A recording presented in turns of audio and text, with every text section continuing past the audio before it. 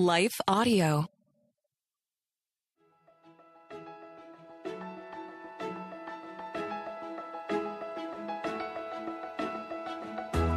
Hello, and welcome to the Daily Bible Podcast with Trisha and Michelle. We're just two friends reading through the Bible chronologically and encouraging you to do the same. You can follow us on Instagram and Facebook, Daily Bible Podcast, or go to our website, dailybiblepodcast.net. We are going through the 1-year chronological Bible, and we have links for that in our show notes and also at our website. And if you're on Facebook, make sure you check out our community group. Just look for a Daily Bible Podcast. But also, Michelle, Merry Christmas Eve. I love the fact that we're spending today in the book of John, First John. This year, we've given ourselves the greatest gift, which is the Word of God. And through the Word of God, we've come to know the Word of God, like the W, capital W Word of God, Jesus. Yeah. And remember back in the beginning of the New Testament, John started his first book. In the beginning, the Word already existed. The Word was with God, and the Word was God. So in this quiet or maybe noisy, who knows, Christmas Eve that you're having, we can remember that Jesus Christ is the Word. He is God, and he was with God from the beginning. This eternal Word, God's essence, became flesh and dwelt among us. And so this seems perfect that we're back with John again. So as we contemplate the Incarnation on this special day, as we're celebrating Jesus' birth, the divine Word became that fragile baby in a manger. The Word of God became flesh. So today, as you're gathering with loved ones, maybe, or lighting candles or singing carols, let's think about this moment in history when the Word, the light of the world, came to save us from sin. And now we're getting into First John. Yeah. So exciting. So exciting. Okay, so today we are reading 1 John 1, 1 John 2, 1 John 3, and the first 6 verses of 1 John 4. So like I was mentioning before, 1 John 1 begins with Apostle John emphasizing the reality and the truth of Jesus Christ, who was both fully divine and fully human. So John was an eyewitness to Jesus' ministry, and he shares his message with the readers to establish a foundation for his teachings. He emphasizes the importance of fellowship with God and one another, and he states that God is light and there is no darkness in him. And he encourages believers to walk in the light, confess their sins, and receive forgiveness, emphasizing the cleansing power of Christ's blood. If we claim we have no sin, we are only fooling ourselves and not living in the truth, he says. But if we confess our sins to him, he is faithful and just to forgive us our sins and to cleanse us from all wickedness. Oh, I love that. I love that. Just that confession changes everything. And then in 1 John 2, John continues to address his readers, reminding them of the importance of keeping God's commandments and living in the light. He emphasizes that love for God is demonstrated through obedience to his commandments. And John also highlights the distinction between those who claim to be followers of Christ but do not obey his commands with those who truly walk in his light. He speaks of the importance of not loving the world or the things of the world, as they are temporary and contrary to God's will. And then John addresses different stages of spiritual maturity among believers, kind of like Peter just did too, referring to children, young men, and fathers in the faith. He encourages them to remain steadfast in their knowledge of Christ and warns against false teaching and antichrist, also just like Peter was just doing. Ultimately, this underscores the significance of abiding in Christ, living obediently, and rejecting worldly influences as believers seek to grow in their relationship with God. And then he ends with this: do not love this world nor the things it offers you, for when you love the world, you do not have the love of the Father in you. You know, I just as I'm hearing you talk about the fact that John was his words, we just heard from Peter. And when we were in Peter, we were like, we just heard these words from Paul. These are the same words, like these same teachings, these same warnings, these same instructions, they've been going around and around, and each writer comes at them from a slightly different angle. And it's basically to say, hey, this is what's up. There's nothing new under the sun. Nope. This is the way we need to live. Okay, so 1 John 3. I don't know if you remember this little song. Behold, what manner of love the Father has given unto us, yes. that we should be called the sons of God. Yep. And then there's that little round that goes with it, and and little kids sing it, and all their parents think they're just adorable. But it's so true. Those songs that we sing when we're little, they just continually bubble up in our hearts. And it's not just about singing the songs. It's about singing the truths of God's word and remembering that he loved us enough to call us his children. And it's not, we're his children. We're not just his, we're his children. And he's calling us to live as his children. From enduringword.com, the greatness of this love is shown in that by it, we are called children of God. As God looked down on lost humanity, he might have merely had charitable compassion or maybe a pity on our plight, both in this life and on eternity. But with a mere pity, he might have set forth a plan of salvation where man could be saved from hell. But God went far beyond that to call us children of God. And so because we are children of God, the worldly people that give into their sin won't be recognized by us because they can't recognize God, and God will be in us because we are children of God. And the sin they commit is against God's law. And Christ came to take away sins, but they cannot understand that. And so, children of God, if you're truly a child of God, don't let anyone deceive you. You can not make it a practice of sinning because the Holy Spirit is in you. So stay away from sin. Be strong. Stay away from sin. The Holy Spirit is in you and will help you. So love one another. We see this as a common theme in these later epistles. Even as we turn to the pages in Revelation, there seems to be this problem of loving each other well. So hence the constant reminder. And then we see, again, a warning of false prophets. How many different angles, like I said before, how many different angles can the authors of these words take this warning? And well, think about it. False prophets have been around for a long, long, long time. And this has always been a problem. This will always be a problem until heaven. So beware, be on guard, proclaim that Jesus is real. The Spirit lives in you, which means that you have a greater spirit than the spirit that is in the world. We belong to God. Remember, we are his children, so we listen to him.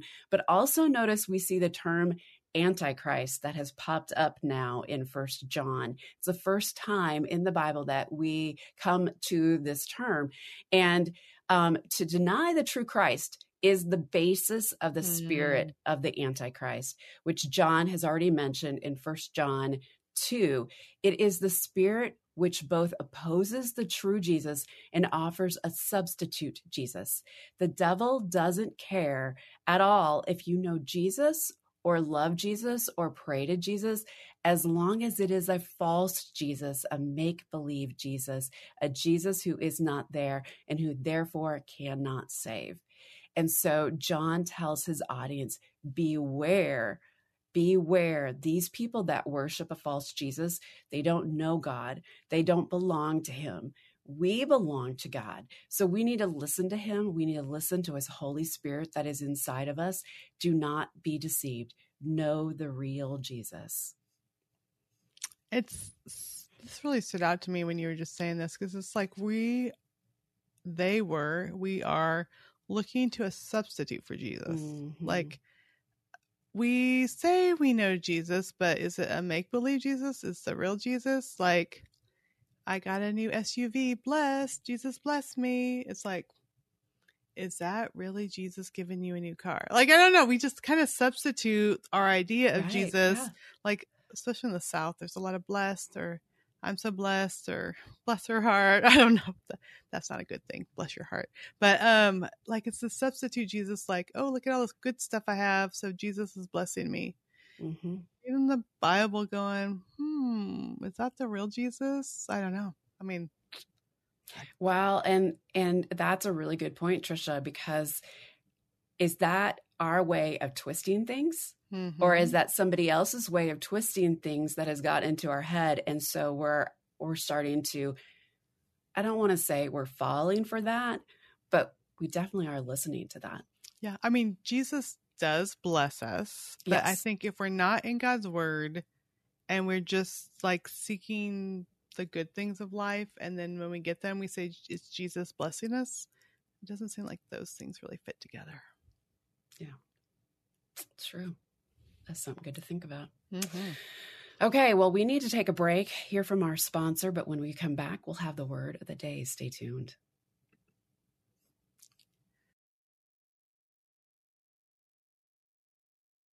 The word of the day is incarnation.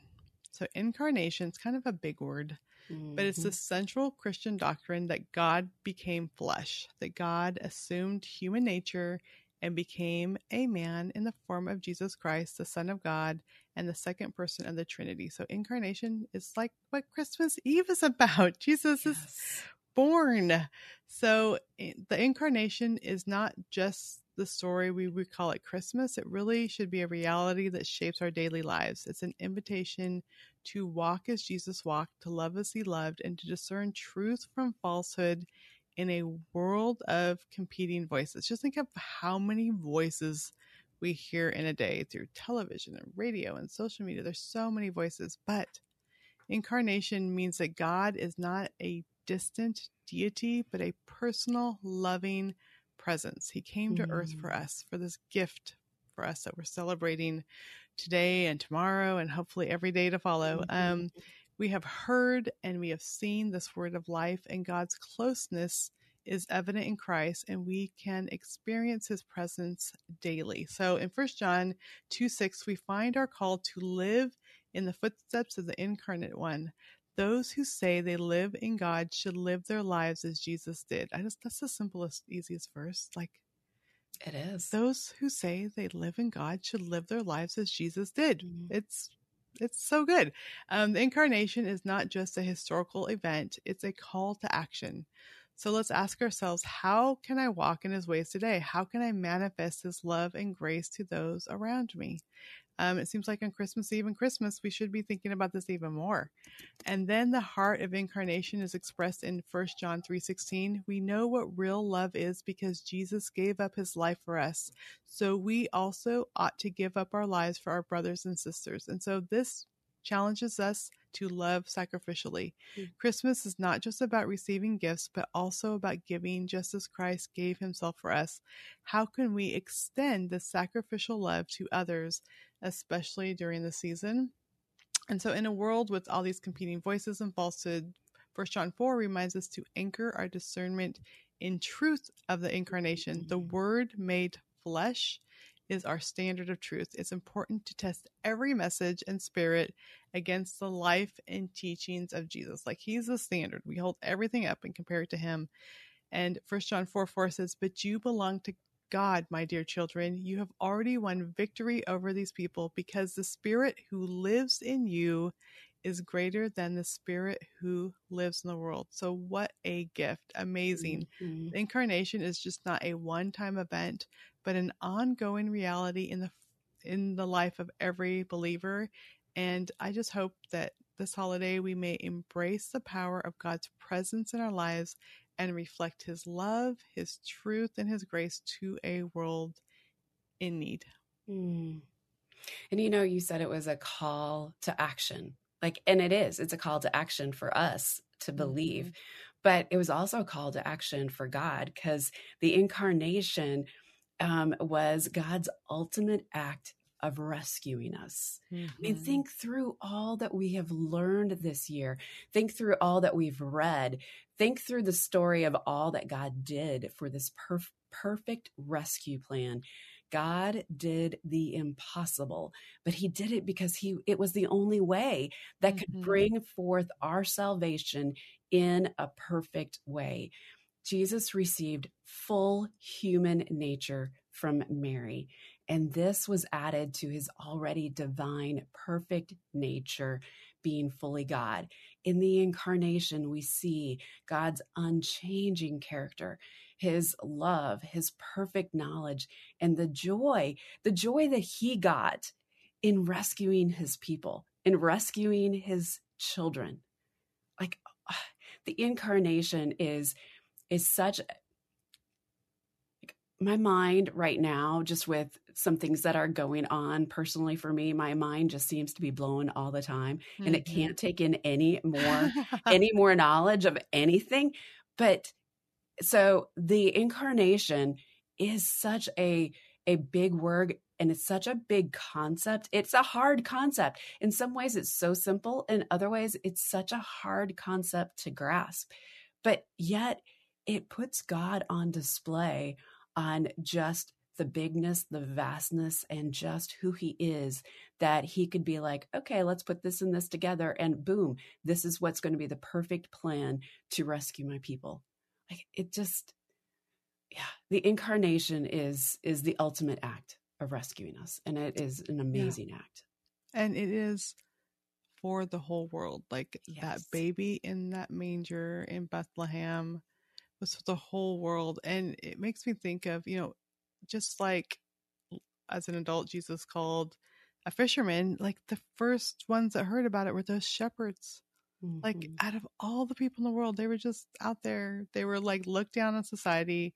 And those are the ones who heard the good news. It's like God just had to tell somebody, like, I got to tell somebody what is happening tonight. And he just chose some shepherds. And it's such a gift. It reminds me, in the Czech Republic, where my daughter, Leslie, and son-in-law Hansa, and our 2 grandchildren live, baby Jesus delivers the presents. So, in the United States, we have Santa, or Santa comes and comes down the chimney.